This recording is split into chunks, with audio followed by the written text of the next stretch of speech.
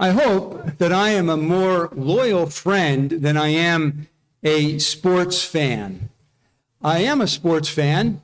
I am a fan, but I tend to be devoted to my favorite team only when they're winning. Otherwise, I really don't have the time to follow them very much. So this fall, I am an Eagles fan. They are 8-1. They have the best record in the NFL. Hopefully that will stand tomorrow night when from California, Monday night, I watched the game from California. But I'm a fan, but I hope I'm a better friend than a fan because I'm just a fan when they're doing well.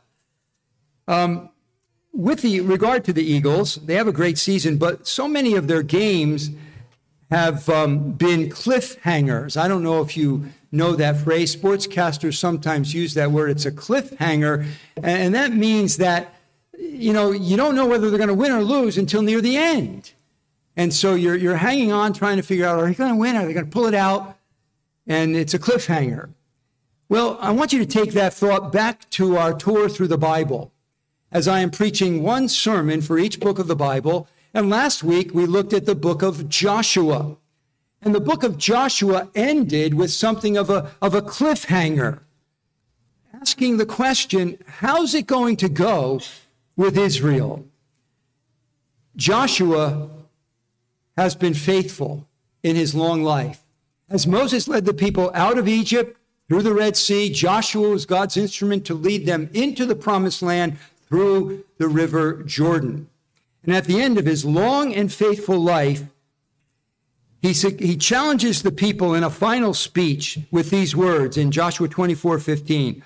Choose for yourselves today whom you will serve, whether the gods which your fathers served, which were beyond the river, or the gods of the Amorites in whose land you are living. But as for me and my house, we will serve the Lord. And you might remember the people's response. They were profuse in their proclamation that we will serve the Lord. Listen to what they said in Joshua 24:16 and following. Far be it from us that we should forsake the Lord to serve other gods. For the Lord our God is he who brought us and our fathers out of the land of Egypt from the house of bondage, and who did these great signs in our sight and preserved us through all the way in which we went, and among all the peoples through whose midst we passed. The Lord drove out from before us all the peoples, even the Amorites who lived in the land. We also will serve the Lord, for he is our God. And then a few verses later, they actually reiterate that bold proclamation. There's a lot of confidence there, isn't there? There's a lot of bravado. But the question is, how will they fare? Two promises made to Abraham have already been fulfilled. Israel has become a great nation. They've multiplied and become a great nation when they entered into covenant with God on Mount Sinai. First promise. Now they're in the land. Second promise. The only other promise that remains to be fulfilled, given to Abraham, was, in you, Abraham, all the families of the earth will be blessed. And the question is that about to happen? Well, as we come to the book of Judges, that question is answered. Judges starts out on an optimistic note. Judges 1:1. Now it came about after the death of Joshua that the sons of Israel inquired of the Lord, saying, who shall go up first for us against the Canaanites to fight against them? Now, that's a good thing. They inquired of the Lord. As I read my Bible, one of the descriptions of a believer I'm discovering is one who seeks the Lord. Unbelievers don't seek the Lord. They may play at religion, but they don't seek the Lord. It's a mark of a believer to seek the Lord. And it's a good sign that the Israelites inquired of the Lord. That's a good start. Verse 2 says, the Lord said, Judah shall go up. Behold, I have given the land into his hand. Interesting to see the prominence of Judah, because we know who comes from Judah. That certainly bodes well for the long-term future. And then we read in 3 and 4, then Judah said to Simeon, his brother, come up with me into the territory allotted me, that we may fight against the Canaanites, and I in turn will go with you into the territory allotted to you. So Simeon went with him. Judah went up And the Lord gave the Canaanites and the Perizzites into their hands, and they defeated 10,000 men at Bezek. That's a good start, isn't it? Remember, God had promised that if you obey me, I will be with you. I will give you victory over your enemies. But if you don't, I won't. So that's a good start. And we could read on, verses 8 to 10, talk about additional victories that were recorded by the power of God. And so the book of Judges begins with an optimistic note. But the optimism begins to fade as we read things like this. Chapter 1, verse 19. Now the Lord was with Judah, but they could not drive out the inhabitants of the valley because they had iron chariots. Chapter 1, verse 27. But Manasseh did not take possession of Beth Shean and its villages, of Taanach and its villages, or other places. Chapter 1, verse 30. Zebulun, another tribe, did not drive out the inhabitants of Kitron or the inhabitants of Nahalol. So the Canaanites lived among them and became subject to forced labor. In chapter 1, 31 and 32, Asher, another tribe, did not drive out the inhabitants of Akko or the inhabitants of Sidon or other places. So it says the Asherites lived among the Canaanites, the inhabitants of the land, for they did not drive them out. Chapter 1, verse 33, Naphtali, another tribe, did not drive out the inhabitants of Beth Shemesh or the inhabitants of Beth Anath, but lived among the Canaanites. 134, just one more verse. You see the pattern. Then the Amorites forced the sons of Dan into the hill country, for they did not allow them to come down to the valley.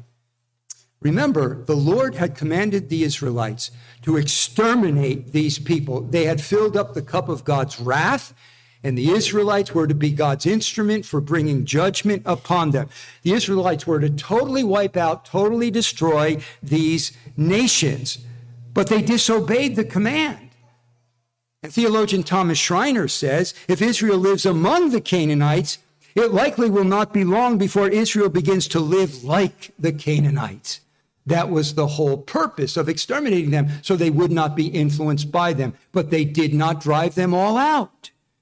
And then what follows in the book of Judges is a cyclical pattern that leads downward from bad to worse. And before we consider that, let me just say some things by way of general introduction to the book of Judges. The period when Israel was ruled by judges covers about 350 years of Israel's history.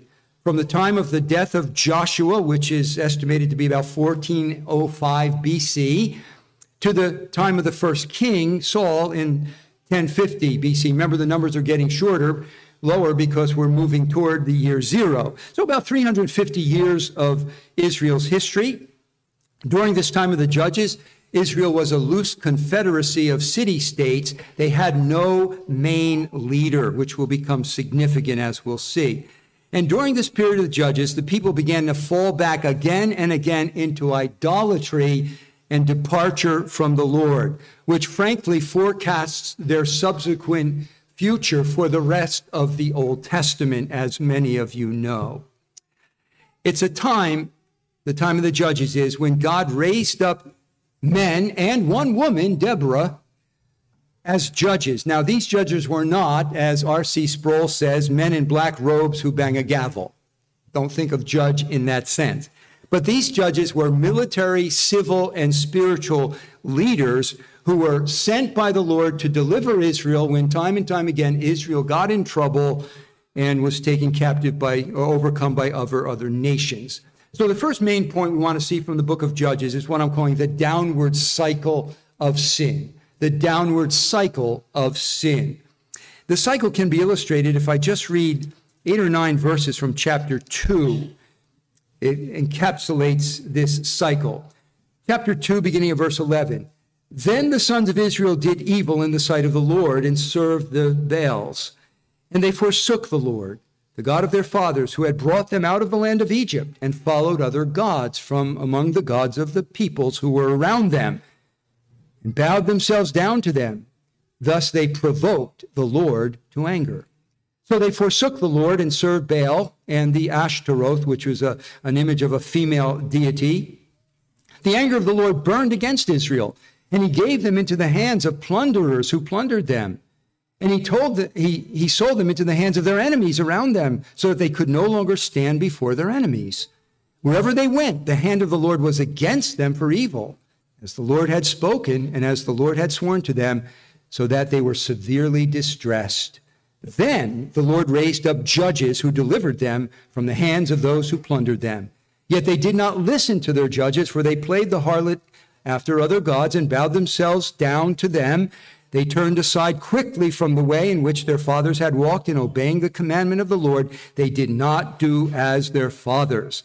When the Lord raised up judges for them, the Lord was with the judge and delivered them from the hand of their enemies all the days of the judge. For the Lord was moved to pity by their groaning because of those who oppressed and afflicted them. But it came about when the judge died that they would turn back and act more corruptly than their fathers in following other gods to serve them and bow down to them. They did not abandon their practices or their stubborn ways. So there are 4 stages in this cycle that was repeated again and again. The first was, provocation. They did evil in worshiping other gods. And this becomes a refrain. The sons of Israel did evil in the sight of the Lord. We saw it in verse 11. The sons of Israel did evil in the sight of the Lord. Chapter 4, verse 1. Then the sons of Israel did evil in the sight of the Lord. Chapter 6, verse 1. Then the sons of Israel did what was evil in the sight of the Lord. It's a refrain over and over again. This provoked the Lord to anger. Why? Because God is a jealous God. He's jealous to be the sole object of worship. And so the provocation of their idolatry led to their punishment. And as per the terms of the covenant, if you obey me, I will bless you, which includes victory over your enemies. But if you disobey me, I will give you into the hands of your enemies. And so another refrain is the Lord, quote, gave them into the hands of. You see, instead of God giving their enemies into their hands, God gave them into the hands of their enemies. We saw that in verse 14. The anger of the Lord burned against Israel, and he gave them into the hands of plunderers who plundered them. Chapter 3, verse 8, so that he sold them into the hands of Cushan-Rishathaim, king of Mesopotamia. Chapter 6, verse 1, the Lord gave them into the hands of Midian. Chapter 10, verse 7, he sold them into the hands of the Philistines. 13:1, the Lord gave them into the hands of the Philistines for 40 years. So they provoke the Lord with their idolatry. That brings the punishment of the Lord upon them. The next stage step in the cycle is their prayer. Another refrain, chapter 3:15, but when the sons of Israel cried to the Lord. Chapter 6, verse 6, and the sons of Israel cried to the Lord. Chapter 10, verse 10, then the sons of Israel cried out to the Lord. They provoke the Lord with their idolatry. He brings punishment upon them, gives them into the hands of their enemies. They cry out to the Lord in prayer, and then God provides a judge, a deliverer. Another refrain, chapter 2:16, we read it, then the Lord raised up judges who delivered them. 3:9, the Lord raised up a deliverer of the sons of Israel to deliver them, Othniel. 3:15, the Lord raised up a deliverer for them. So Judges is well known for this cycle. They provoke the Lord by their idolatry. God punishes them. They cry to the Lord in prayer, and God again and again raises up a deliverer for them. Now, we want to see next the determinative causes of that cycle.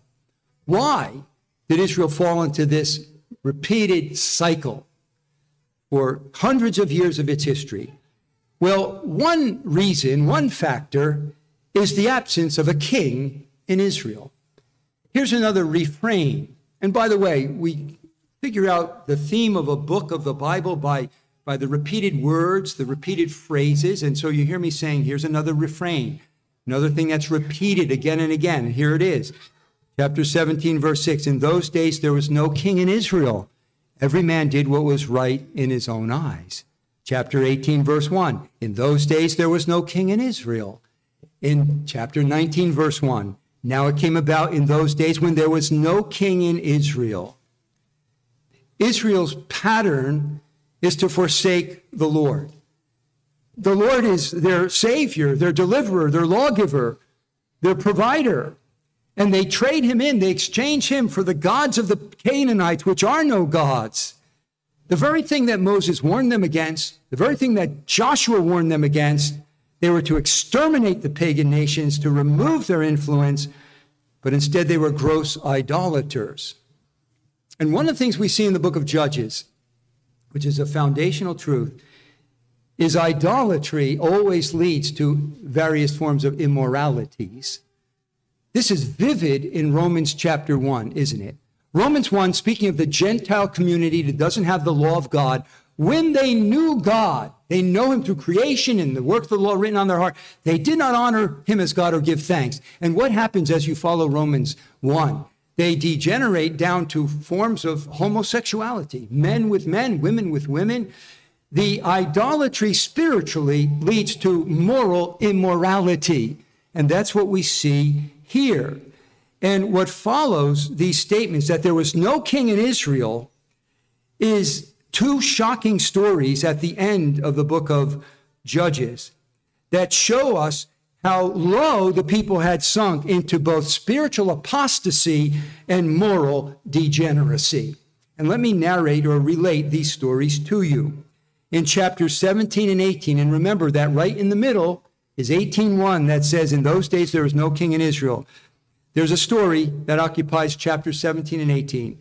The story is about a man, Micah. Sorry, Micah. Your parents didn't name you for this, Micah. They named you for the prophet, I'm sure.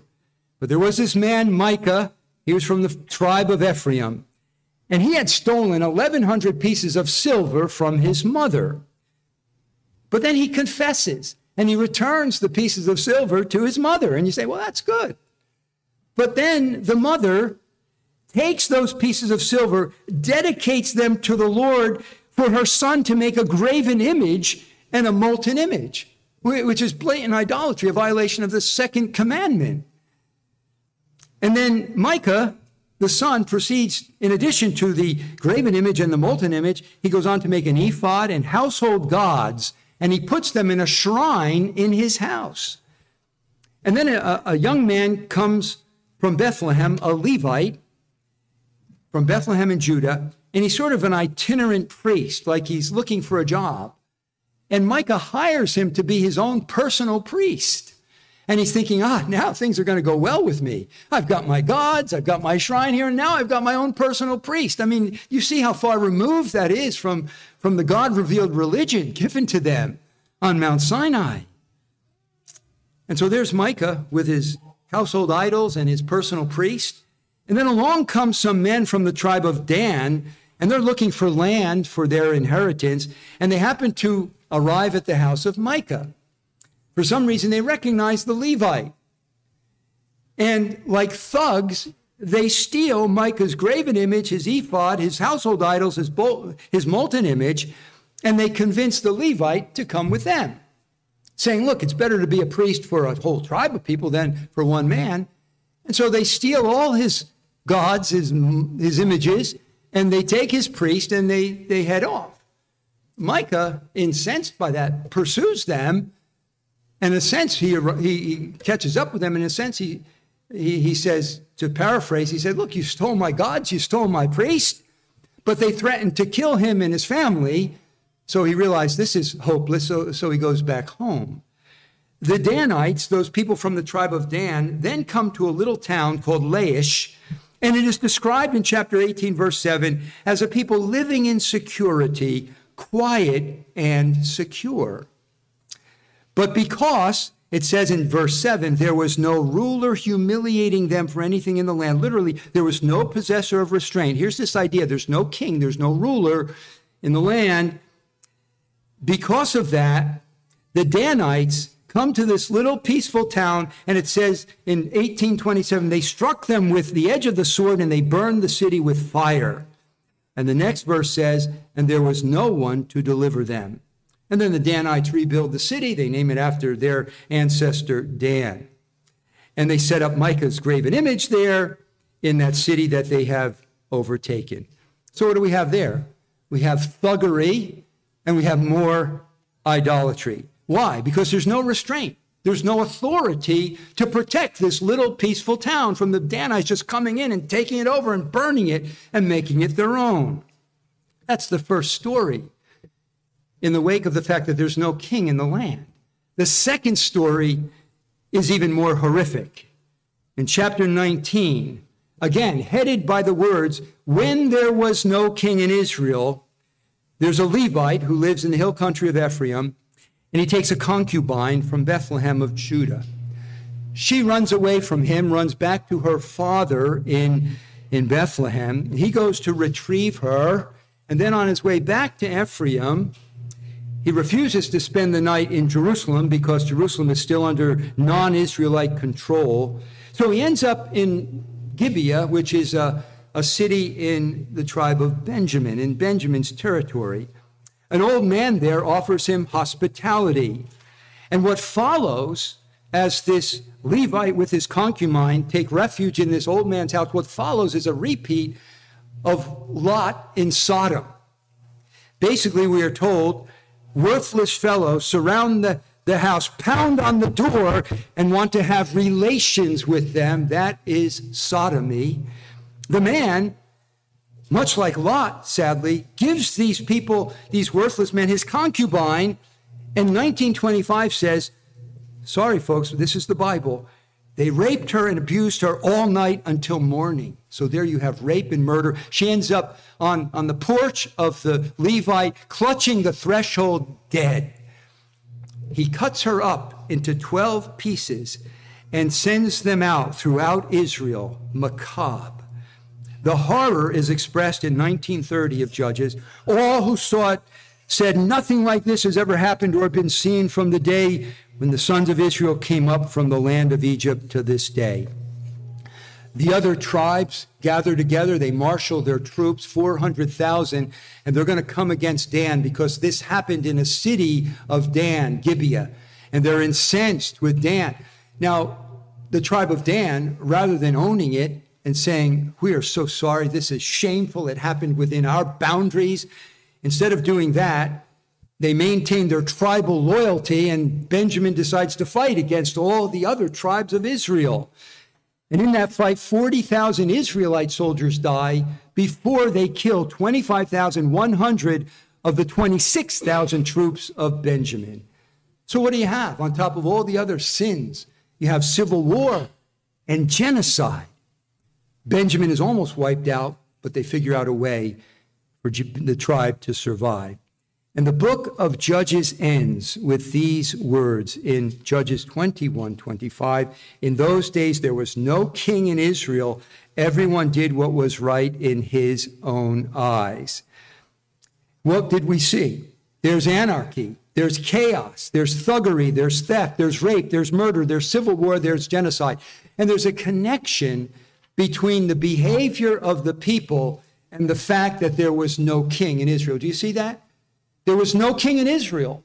That somehow is connected to the fact that everybody did what was right in his own eyes.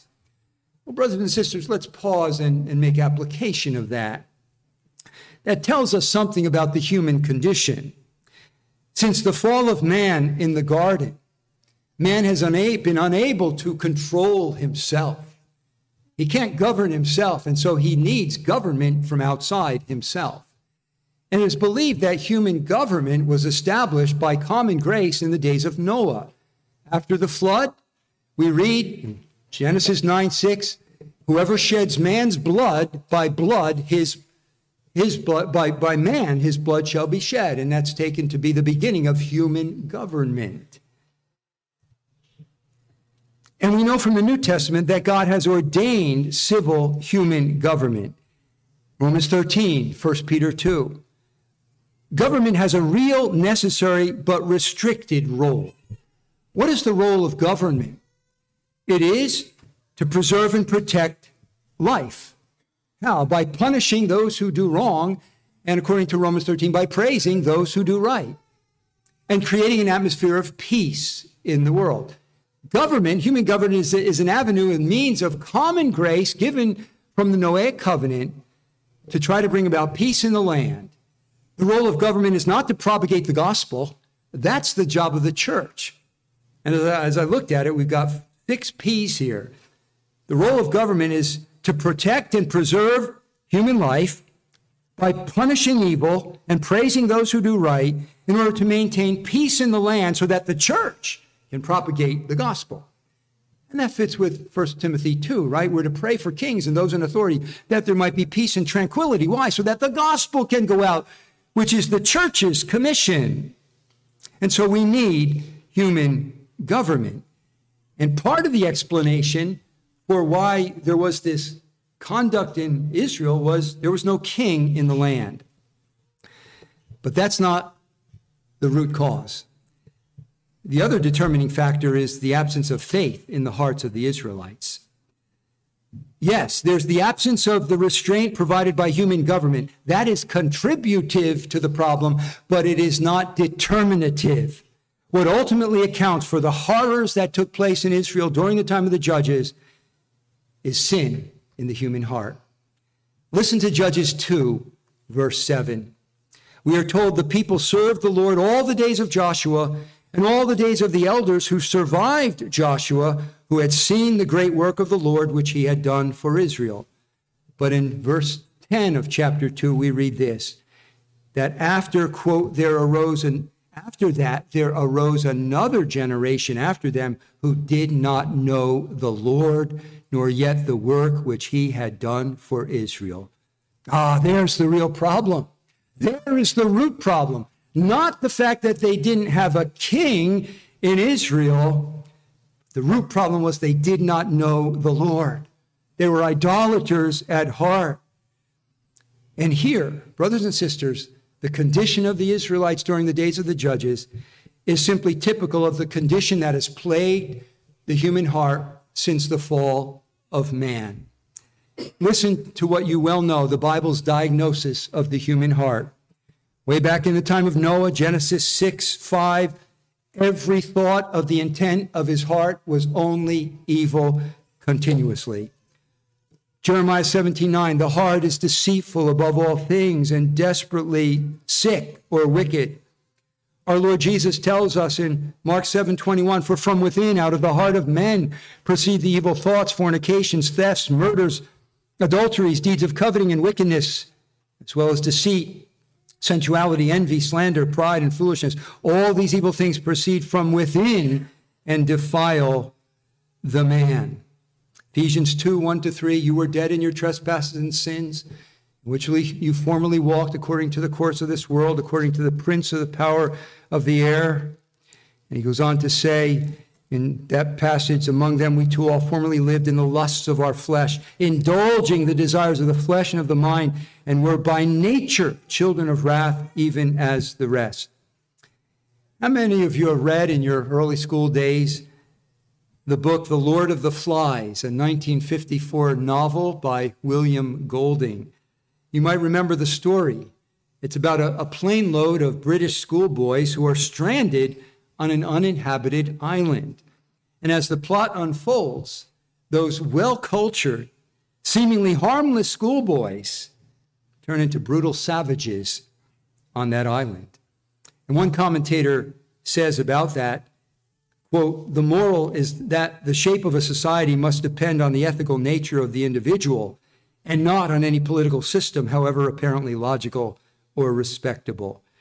They became what they really were at heart, little savages with a veneer of culture, a veneer of education, a veneer of civility. And it's a great exposure of what is in every one of our hearts by nature. And I don't need to tell you or prove to you that this is still the human condition. Anyone who's half awake needs only look at the world's current condition, and what do we find? Let me just reiterate what is obvious, or should be obvious. The brutal savagery of the Hamas barbarians. And when a news commentator used that word, I thought that's the word. It was the barbarians that ran the Roman Empire. They're barbarians. And when you consider what they did brutally to innocent Israeli citizens, including infants, children, and elderly people. But do we need to look to Hamas and the militant Islamists? No. Look at our college campuses, Ivy League college campuses. Look to our own Congress. and you see anti-Semitic barbarians who are lobbying in support of the Islamic butchers. We have, as we've said many times, the murder of millions of babies in the womb. And not only endorsed, but boldly, brazenly propagated by an entire major party of our political system. The brutal persecution of Christians around the world by Muslims and by Hindus, by communists, and sometimes by nominal Christians. The now commonplace murder of children in schools, mass murder of people in movie theaters, shopping arenas, and concerts and churches. You know, back when Columbine happened in 2000, we were shocked. Now it's almost like, oh yeah, another one of those. Another mass killing in a school or in a public place. They are commonplace. Some of us grew up with Hitler as this figure that would never be repeated in human history again. And yet you look on the scene and there are current Hitlers in Putin in Russia and Xi Jinping in China and the guy in North Korea and Venezuela. There's the sexual revolution, militating for all kinds of sexual immorality, children being mutilated in the name of sex change, drag queen story hour in libraries, the despising, as I prayed, of parental authority in favor of the state taking over for parents, contrary to the revealed will of God.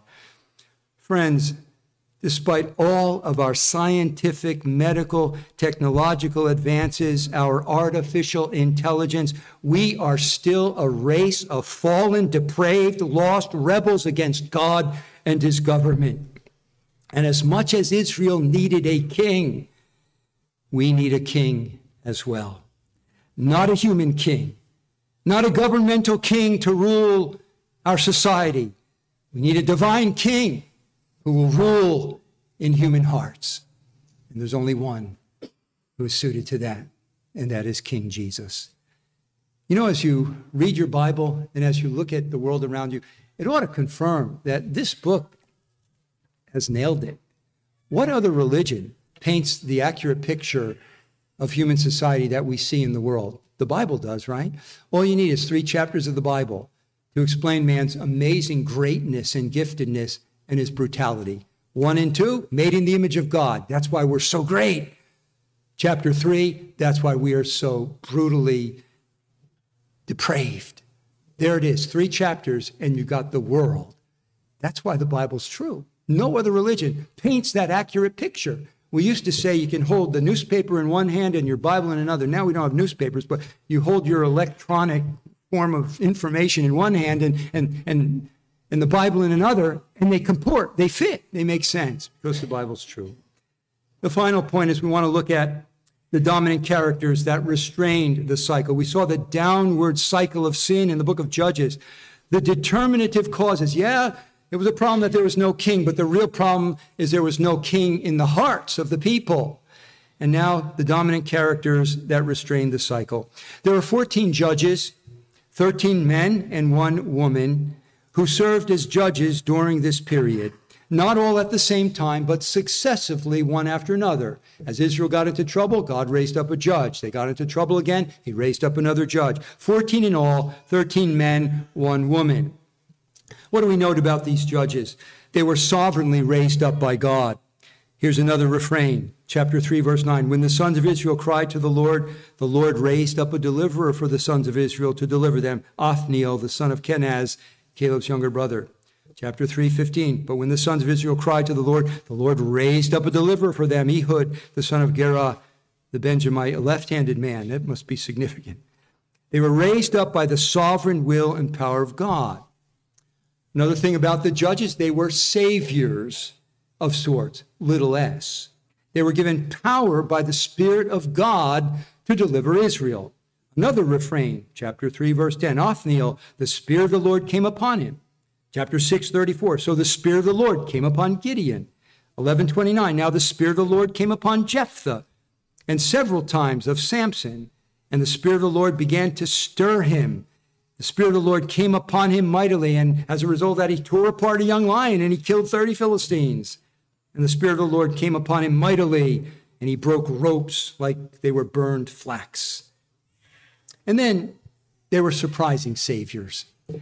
They were sovereignly raised up by God. They were saviors in the little s sense, but they were surprising saviors. The theologian Tom Schreiner says, what can we say about these saviors? The narrator often calls attention to how unusual they were, indicating that they were unexpected saviors.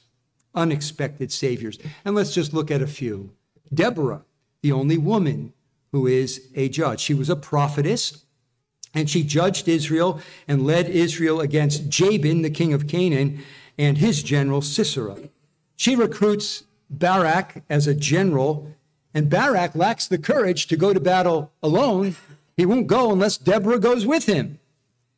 And God gives victory through Deborah and Barak, but also through another woman, Jael. Sisera, the enemy general, is running from Barak's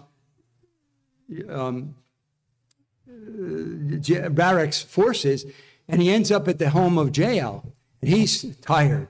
And so she takes him in to her tent, and she gives him milk to drink, not water. So he falls asleep, and she drives a tent peg through his head, and she's celebrated for that. God used the woman to defeat this king. Now, R.C. Sproul comments that Deborah shamed her male counterparts by serving with such authority that they begged her to lead their troops into battle. And then we have Gideon. We know Gideon. He was a good man, but he was a faltering man who was actually weak in faith. You think of Gideon, who put out the fleece. That's not something you should follow. That was really a mark of his lack of faith. He asked for sign after sign from God. He was a man weak in faith.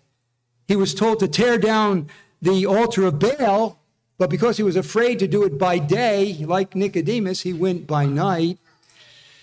When the angel of the Lord came to commission him, he said, look, my family is the least in the tribe of Manasseh, and I'm the youngest in my family. There's a sense of felt inadequacy and weakness. And yet through Gideon, God whittled his army down from 22,000 men to 300 men, and they routed what is called an innumerable host of enemy. How'd they do it? Blowing trumpets and smashing pitchers containing torches. And the enemy fled, and then other troops from other tribes came and participated in a great slaughter. The battle is clearly the Lord's. Gideon was a weak, fallible man. His fallibility is further seen in that he makes an ephod, which ends up becoming an object of worship and a snare to the people. So we have Gideon. Jephthah is a man, shows up in chapter 11. He's another judge. He's the son of a prostitute, and as a result of that, he's kind of ostracized and an outcast in his own family. But he's a valiant warrior, and he's recruited by Israel to deliver them from their enemies, the Amorites or the Ammonites. He surrounds himself with worthless fellows. And the Spirit of the Lord comes upon him, and he makes a great slaughter of the enemy. But then in Jephthah's case, he makes this foolish, careless vow. He says, after this victory, whoever comes out of my house first, I will sacrifice to the Lord. And out comes his daughter. And commentators are disagreed as to whether he actually sacrificed her in human sacrifice or perhaps sacrificed her to a life of virginity. Commentators are disagreed on that. But again, an unwise vow. And then we have Samson, probably the best known of all of the judges, the most colorful character by far. He's born to a woman who is unable to have children, but she's visited by an angel, and the angel says, you need to devote this son to the Lord. He's going to be a Nazirite. He must abstain from alcohol and anything unclean and not cut his hair. Samson, as you know, was given supernatural strength from the Lord, and he was used of God to deliver Israel from the Philistines. But his life is marred by selfishness and carnality. One writer says, Samson falls for foreign women like Israel falls for foreign gods. One of the women he fell prey to was Delilah, right? Her name is famous because of that. And she's a Philistine, and she's in cahoots with the Philistines to try to find out the source of his power so that they can nullify it. And she finally gets him to admit that his strength is in his long hair. And so the Philistines come in, they cut off his 7 locks, and his strength flees him.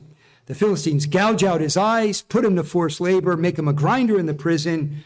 That's not the end. His hair begins to grow back, his power comes back, and he ends up putting his hands on the weight-bearing pillars. 3,000 people on the roof come down, and he kills more in his death than in his life. So as we evaluate the judges in Israel, it's important to get, how should we think about them? It's important to get the New Testament perspective. I am one, brothers and sisters, who believes that because of the progression of revelation, we're going to understand things in the Old Testament by looking at what the New Testament says about it. And I commend that hermeneutic to you. The New Testament is going to shed a lot of light on Old Testament passages. And in this case, the New Testament scriptures do speak about these judges. In chapter 11, that hall of faith. And we read in Hebrews 11:30, by faith, the walls of Jericho fell down after they had been encircled for 7 days. By faith, Rahab the harlot did not perish. But then verse 32, what more shall I say? For time will fail me. Time will fail me if I tell of Gideon, Barak, Samson, Jephthah, of David and Samuel and the prophets, who by faith conquered kingdoms, performed acts of righteousness, obtained promises, shut the mouths of lions. So from a New Testament perspective, these flawed judges were heroic men and women. They were good examples of faith. They had courage. They did military exploits, and they are examples of faith to be imitated. But their flaws and their failures are also significant in light of the big picture. You see, the solution for Israel was not Moses.